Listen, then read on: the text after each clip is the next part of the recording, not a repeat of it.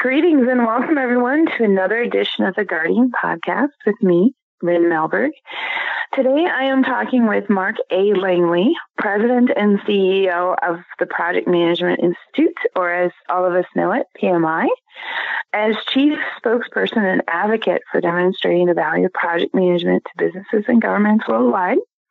Mark has grown PMI's ability to shape the future of the profession in collaboration with world-leading organizations of the PMI Global Executive Council to ensure alignment to the business value organizations need today and, of course, the strategies of tomorrow.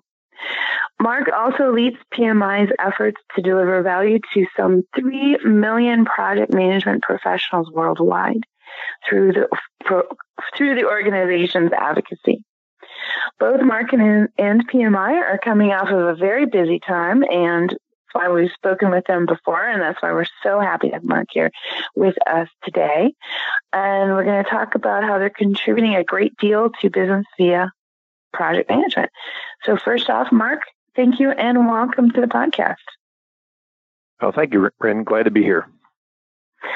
So before we take a deep dive into what everything you guys have been doing lately, can you tell the audience a little bit about yourself and your role at PMI? Certainly, yeah. Well, as the chief executive, I'll start in the end and go back to the beginning. But as a chief executive of PMI, I do much of what you described, really out advocating for the value of the profession, specifically the business value of the profession. So project and program managers, we at PMI know, and they know that really all strategic change happens through projects and programs, but making that connection in an organization is sometimes difficult. So those that develop strategy don't often see or recognize the capability that they have in the organization or need in the organization that comes through the project and program management professionals that work there. Prior to PMI, I came out of the for-profit world, a financial and operating background, positions such as CFO, COO, in different industries. So got a good blend of sector experience, but I've been with PMI as its chief executive for almost 7 years, and still enjoying it. So that's the good news. That is good news, because it's a long time, right, to be in your kind of a role. So the fact that you're still enjoying it, and this is exciting. You're still making changes in the organization in a really positive way is really good. So in November last year, PMI released a thought leadership series, and just this year released 3 additional thought leadership reports that emphasize the importance of organizational agility. So what do you guys mean by organizational agility? Sure. So one of the things we do in our thought leadership series is really focus on the issues and topics that are critical to organization leaders, again, to help them make the connection to be more successful. And organization agility, we've been focusing on through a series of reports this year, but as early as 2012, because we define it really as an organization's ability to sense and adapt, if you will, to any kind of change, external or internal. So shifts in economic conditions in the marketplace, changes in technology, any change, internal or external. It's really the organization's capability to sense that and quickly adapt and respond to it in terms of changing any aspect of the organization. Product portfolios, organization structure, bringing in new capabilities, aimed at delivering the strategy, over the next 3 to 5 years. Wow. So I'm a COO myself, so I'd like to know from you, what role does the C-suite have for influencing greater agility in their organization?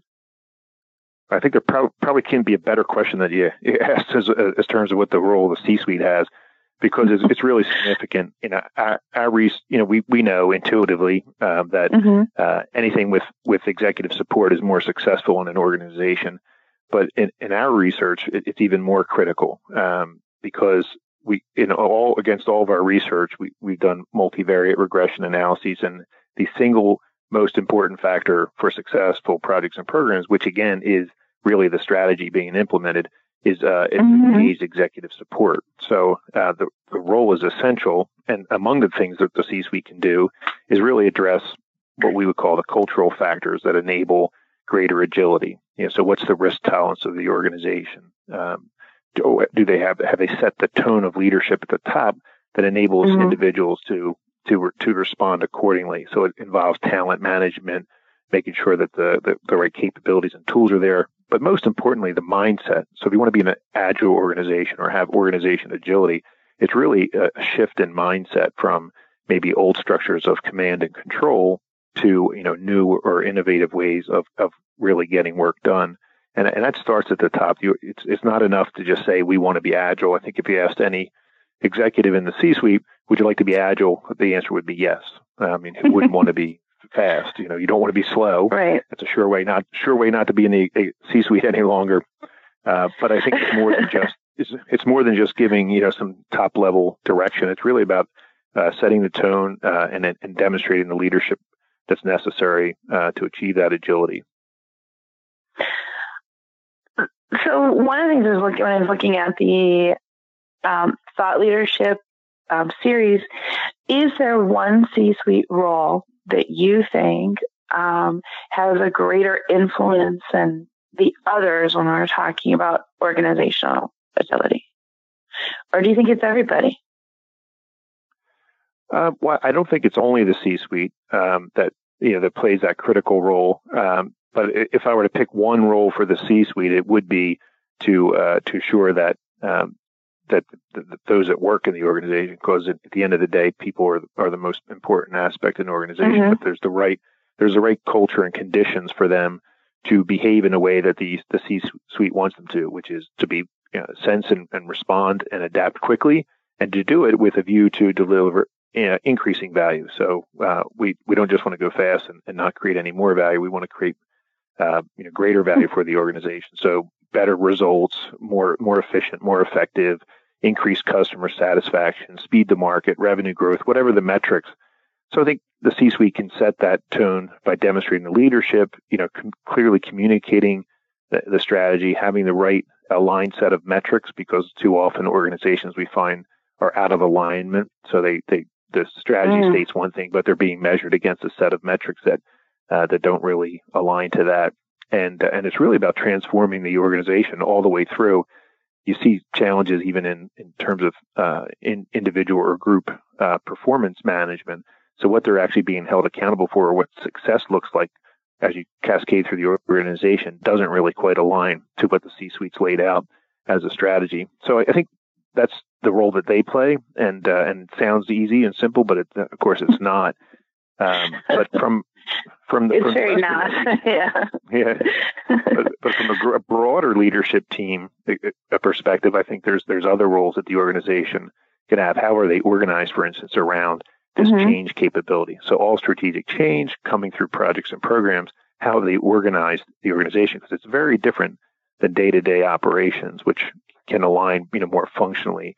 This is across the organization, matrixed, set of resources coming together for a period of time. It could be 3 months, it could be 18 months, but they're going to work in a very different fashion, and having a very clear understanding of how that comes together and the roles and responsibilities is essential too. So I think I would characterize that as really leadership at all levels. So the C-suite plays a role, business unit managers play a role, but of course the leaders of the major programs play a role as well.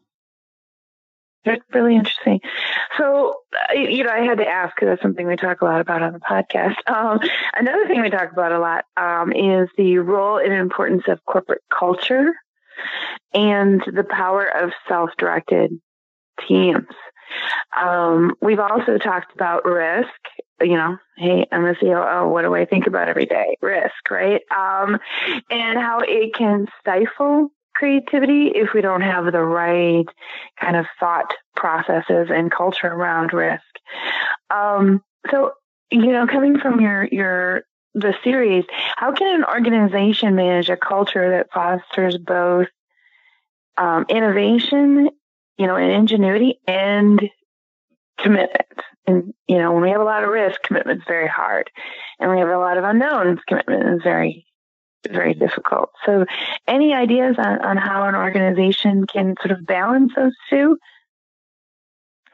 I think it really does start at the top. I think any executive in an organization probably wakes up every day worried about being disrupted, and not even at like a part of the unit of the organization, the entire organization being disrupted by some other innovation or other organization that figures out a way to do it differently or faster and responds better to customer needs.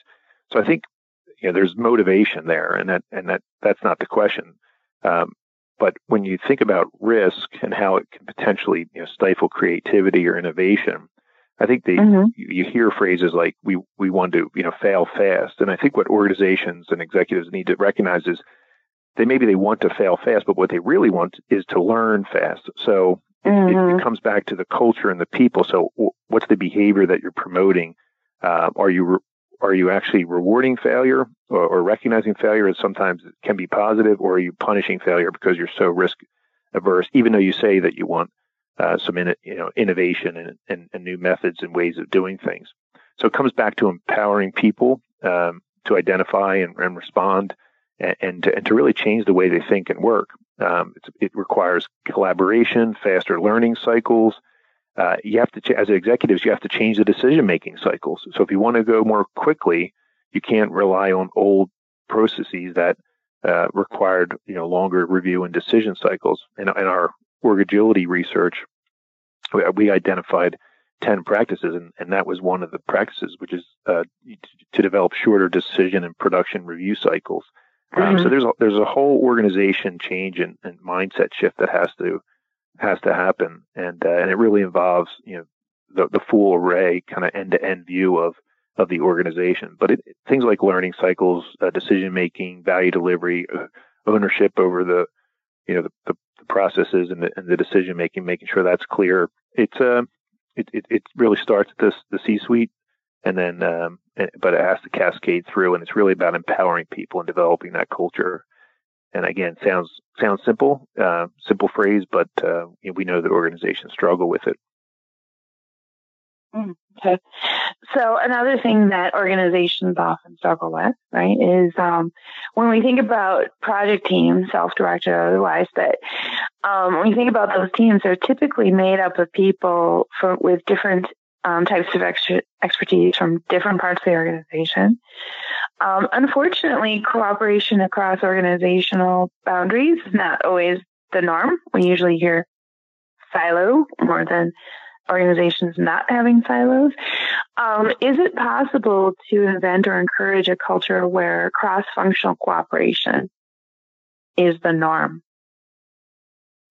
Well, it's absolutely possible, and I think several of the ways that happens is really recognizing that the kind of project work and project teams is fundamentally different from day-to-day operations. And I agree with you that often the silo mentality exists. Primarily, one big factor is because the resources are actually owned, if you will, and in some organizations controlled within functional business units, and we're pulling those resources out to work on a matrixed team, self-directed or otherwise, and those resources are often pulled back, and that's one of the big factors for I think poor performance of in various projects. So one of the ways you can do that is, and we see organizations with high agility and the champion organizations in our Pulse of the Profession research, is the use of things like project management offices. So whatever they call it, but there's an organization group that focuses on developing people, making sure they have the right competencies and skills. And some of those skills are really leadership. So PMI uses what we call the PMI talent triangle to describe the competencies and behaviors that project and program managers who lead those teams need to be more successful. And there's really three areas. One is what we'll call technical skills, so technical project management skills and maybe sector-specific technical skills. So if you're an engineering company or an IT company.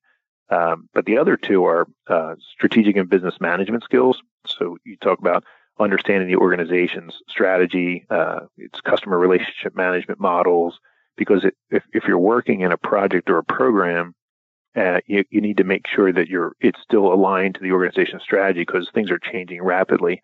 And the third, and probably most important based on the research, is leadership, and that involves things like negotiation, conflict resolution, organization change management, and that's where we see organizations that are high performers have much more greater focus rather on the development of a broader set of skills and behaviors that are necessary for success. And if you think about it, if you're having kind of cross organizational issues and silos battles, then if someone who has these capabilities can actually lead across those challenges and resolve them, because they are going to pop up every once in a while, because silo mentality is actually an individual perspective. It's really not a structural sometimes, because any structure, you could put everybody in one group, but you still would have silo mentality. So you have to really, you have to have a leadership perspective within the team. And that's why I refer to it as, kind of set the tone at the C-suite, leadership and behavior, and then make sure that those that are leading the efforts have the right skills and behaviors, including leadership skills, because that will help break down the silo mentality. And if I could go back up to the C-suite and the executive sponsor, that's one of the critical roles that they play, which is to make sure that the resources for the major program are there when they're needed and throughout the life cycle of that program. I think the one great quote from our research that we had was that a good executive sponsor has two characteristics. One is the ability to micromanage a project or program, and the second is they don't have the tendency to micromanage the project or program. So their role is to communicate across the organization and up to make sure that everybody understands the value of the program, the resources are provided to remove roadblocks, which inevitably will occur, but they don't go down into the details of the major project or program. Instead, they rely on the leaders of those teams to do their work and make sure that what they do is make sure that they have people that have those set of skills that we define in the PMI talent triangle. It's so funny when you said that, because it reminded me of a mentor I had fairly early in my career who said the best leaders in our organization are project managers to some degree. And you never really get rid of those skills. They just kind of change a little bit. So when you said that, it just kind of reminded me of when he talked, and I definitely see that in my own work. I've never stopped being a project manager. It's just a difference, right? And you have a lot more projects going on at a particular time. But those skills that you were just talking about are so critical in leadership.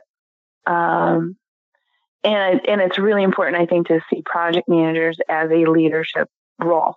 Personally, I've always really emphasized that in my organizations. Even if they don't have direct reports, they're still leaders, right? Well, they are, and they're actually leading the strategic change of the organization. So something when we started in the Thought Leadership series and some of our research years ago, the thing that surprised me most was that executives in organizations were leaving to chance the implementation of their strategy if they didn't take the step to make sure they had a capability around project and program management, because they can call it a transformation program, they can call it a change management program. The label is not as important as having the capability, and without having a mature capability to deliver major projects and programs that ultimately support strategic initiatives, they're essentially leaving their strategy to chance. So right. I never understood it, but we certainly see that. Years ago we saw more of it, and now we see organizations are still a significant gap, but organizations are recognizing the connection more clearly.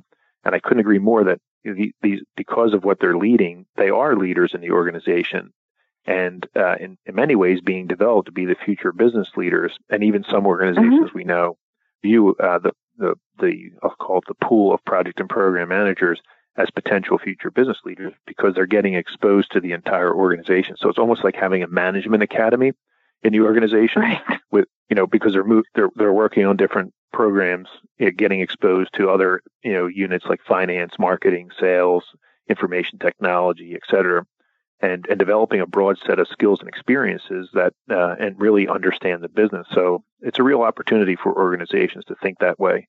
That and many do, and we see increasingly that's why there's millions of people we represent out there in really nearly every country and territory. So it is a significant shift for organizations, but they are making it.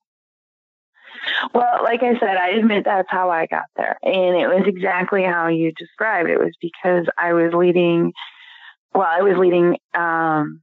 mergers and acquisitions. Does it get more strategic than that, right? So the sourcing, the deal, due diligence, and the integration. And you touch every single part of the organization when you're doing M&A work. And it was a crash course in how companies work. And I really have credited on the show and elsewhere that's why my career trajectory was so fast, because I worked with everybody in every part of the organization. I had to lead them, including executives, right? You had to influence up. And it really built those skills to be a good leader in the organization and to be able to take on those larger strategic responsibilities. So I strongly encourage people to really leverage that talent pool and those opportunities that you have to build your future leaders in the organization. So my 2 cents. Thanks so much, Mark, for your time and everything you've shared with us. I really want to encourage people to check out the Thought Leadership series at PMI. And if you haven't ever been to the PMI website, please go check that out. Really have a lot that we talked about today, a lot to really think through and digest. So I hope that made it an especially entertaining and informative podcast for everyone. Also want to congratulate Mark and his organization on their latest contributions to thought leadership and to the Agile community at large. So thank you, Mark. You guys are welcome back anytime. As always, you can hear this podcast and all of our podcasts on the website, which is rinmelber.com, on iTunes, and on SoundCloud. There are also my blog posts, press announcements, and articles I've contributed to at the website as well. Thank you for listening. Come back next time for another edition of the Guardian Podcast with me, Rin Melberg. Thanks, everyone.